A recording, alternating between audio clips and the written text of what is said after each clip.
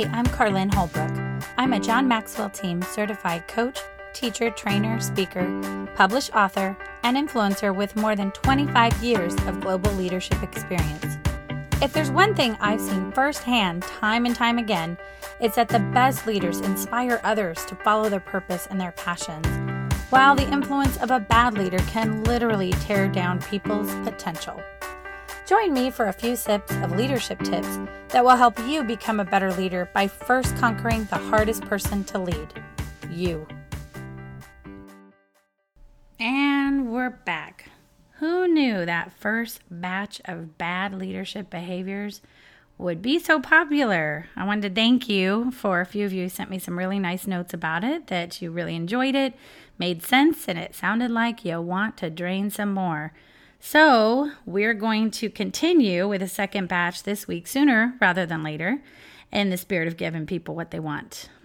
So in our growing list of bad leadership behaviors, we're going to cover another 5 in this week's episode. In case you're tuning in for the first time, I encourage you to please go back and listen to part 1. And we are making a bad batch of coffee. We're filling it up with all the bad behaviors that leaders tend to do, just that kind of mess things up. Because sometimes you need a bad pot of coffee to remind you how a really good cup of coffee can be. So let's continue to drain the urn with the next 5 stale sips of coffee. If you're taking notes, this is number 6, being a yes person. So we get a paycheck, most of us, if we're working at a company.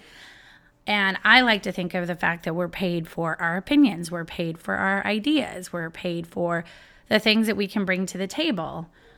But it's very easy to fall into the trap of just being a yes person and saying, oh, sure, yes, I'll just do that. I'll just do this. Yes, to your leaders, to your partners, whoever it is that you're serving, whatever your job may be. And the danger with this is we completely lose our innovation, we lose creativity, and we lose our ability to think for ourselves, which is exactly what a leader should be. A leader is supposed to not be a conformist just to any opinions around them, but someone who's actually going to apply critical thinking, apply different scenarios, make connections, see the bigger picture. I mean, that is our job. And I know it's easy to fall in this trap. I mean, I've fallen into this one myself before, when you have someone that's just like, just do it. And this is what comes down from on high, and you just need to make it happen. But what I would say to that is there are times where, yes, there might just be something you just have to do. But a lot of the time, there's not. And I think if you apply your intuition, you apply your critical thinking, you pull from your experiences, pull from research, everything around you, and you go, hey, I just want to raise my hand and red flag something on this that could happen as a result. I guarantee, even if it doesn't happen in the moment, when something comes back around, that leader is going to thank you. If they're worth their weight in salt, that leader should thank you for flagging something, for not just taking something and running with it, for helping them think through things, for helping them see, wow, this could be bad if we went about it this way. I mean, that's really what we're here for. And truthfully, if you have a leader that doesn't want to hear your opinion ever, you might want to think about getting another job or moving on. But truly, leadership is all about influence. So don't be a yes person. All right, number 7, managing up and kicking down.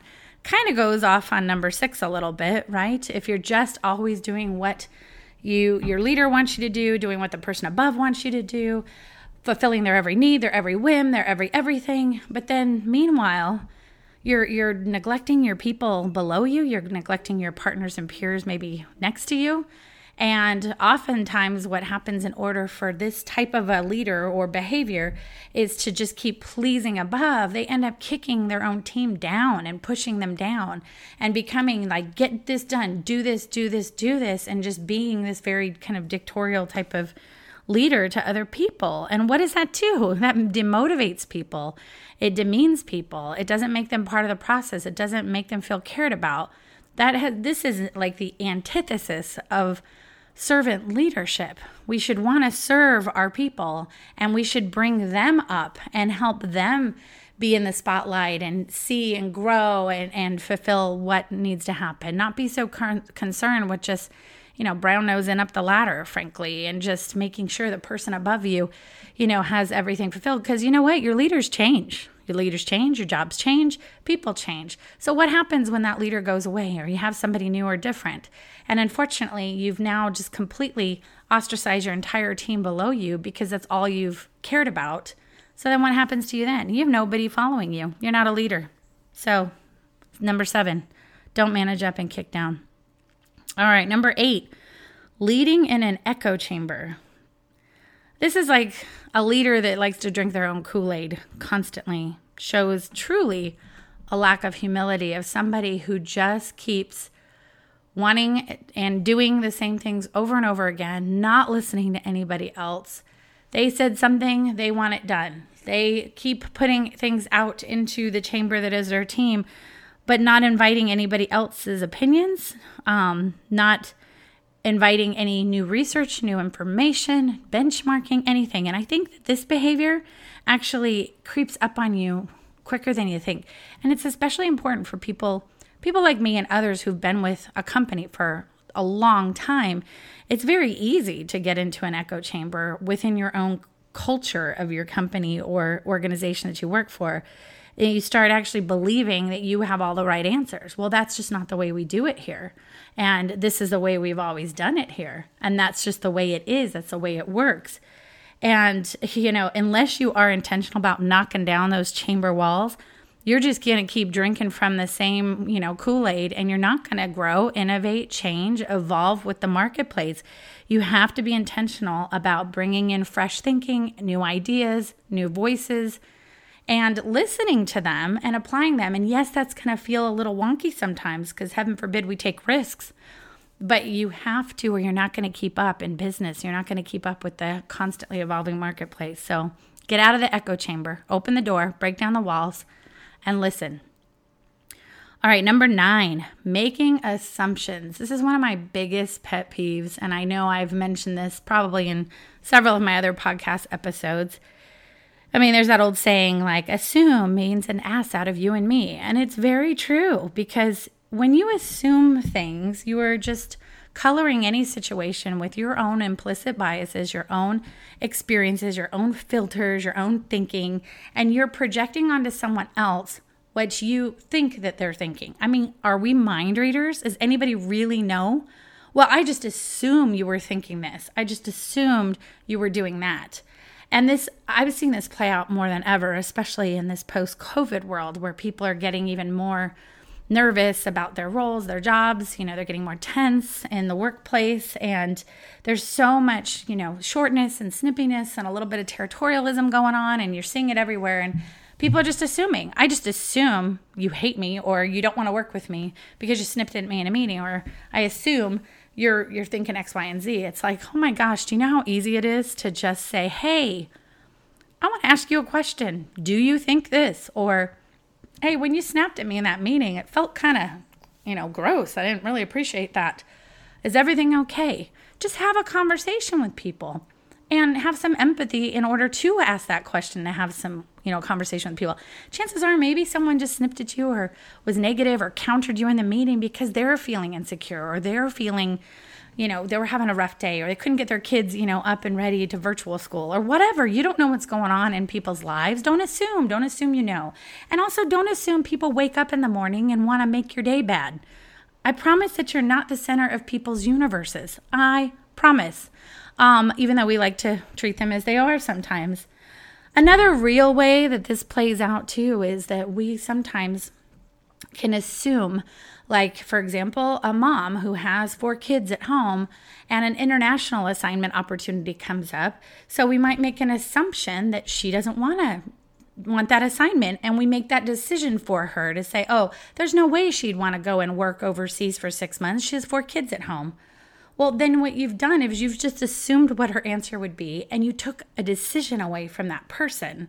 And that's not fair. We should never assume we know what an individual wants. I don't care how well you think you know your team or your people or anything. Always, always have the conversation with people. You never know what they might say, and you never know how their lives are changing too or what their goals and aspirations are. I think sometimes we also think as leaders that, oh, well, that person told me last year in their, review at the end of the year that they want to do this. Well, those change too. Career aspirations change all the time because new roles and opportunities and jobs and markets and fields come up all the time. So we can't make assumptions that we just think we know our people. Always give them that opportunity. Never assume. All right. And the last one. Number 10 for this week, making unilateral decisions. This is a tough one because I know that there are times where leaders feel like they need to just make a decision and don't ask anybody else and move forward because in the sake of time, in the name of time, in the name of opportunity. But the problem is this is really more being a dictator. If you include your team on decisions, then it's going to help them feel more valued. It helps them feel like they're more part of the process. And yes, there's going to be times when decisions happen way above your pay grade and you have to implement. Sure, it happens. But then can you engage your people on the how, even if you have little choice on the what? And I see a lot of really good leaders who get into this trap big time because they are told, hey, I'm holding you responsible, leader, for this project or this campaign or this whatever it is. And they think that means them. Oh, well, that means you mean just me. That's not what that means. It means I'm holding you accountable, yes, for all the work that's going to happen, but it doesn't mean you do it by yourself. It doesn't mean that they mean, okay, now I have to go close myself off in my office and come up with all the ways to do this. They don't care usually how the sausage gets made, and they expect often, even most senior executives, that you're going to tap resources, you're going to engage people, you're going to talk to your team members. You might even delegate out a lot of the actions and tasks as part of whatever that is. They don't take it so literally. And again, you're going to have a product so much better if you engage your people and if you engage people around you and other brains. It's like getting territorial about something means you're going to have blind spots. So engaging your team and other people are probably going to nip those blind spots in the bud. And then you're going to have an even better product at the end of the day. All right. So there's 5 more to add to our list of growing behaviors. And it really is okay to admit that all of us, even with the best of intentions, can fall into the traps of some of these. The difference is good leaders, when they know better, they strive to do better and be better. Make a better batch of coffee today. Thank you for having a cup of coffee with me. For more sips and tips, connect with me on social and follow LeaderSips on Instagram, Facebook, Twitter, and Pinterest.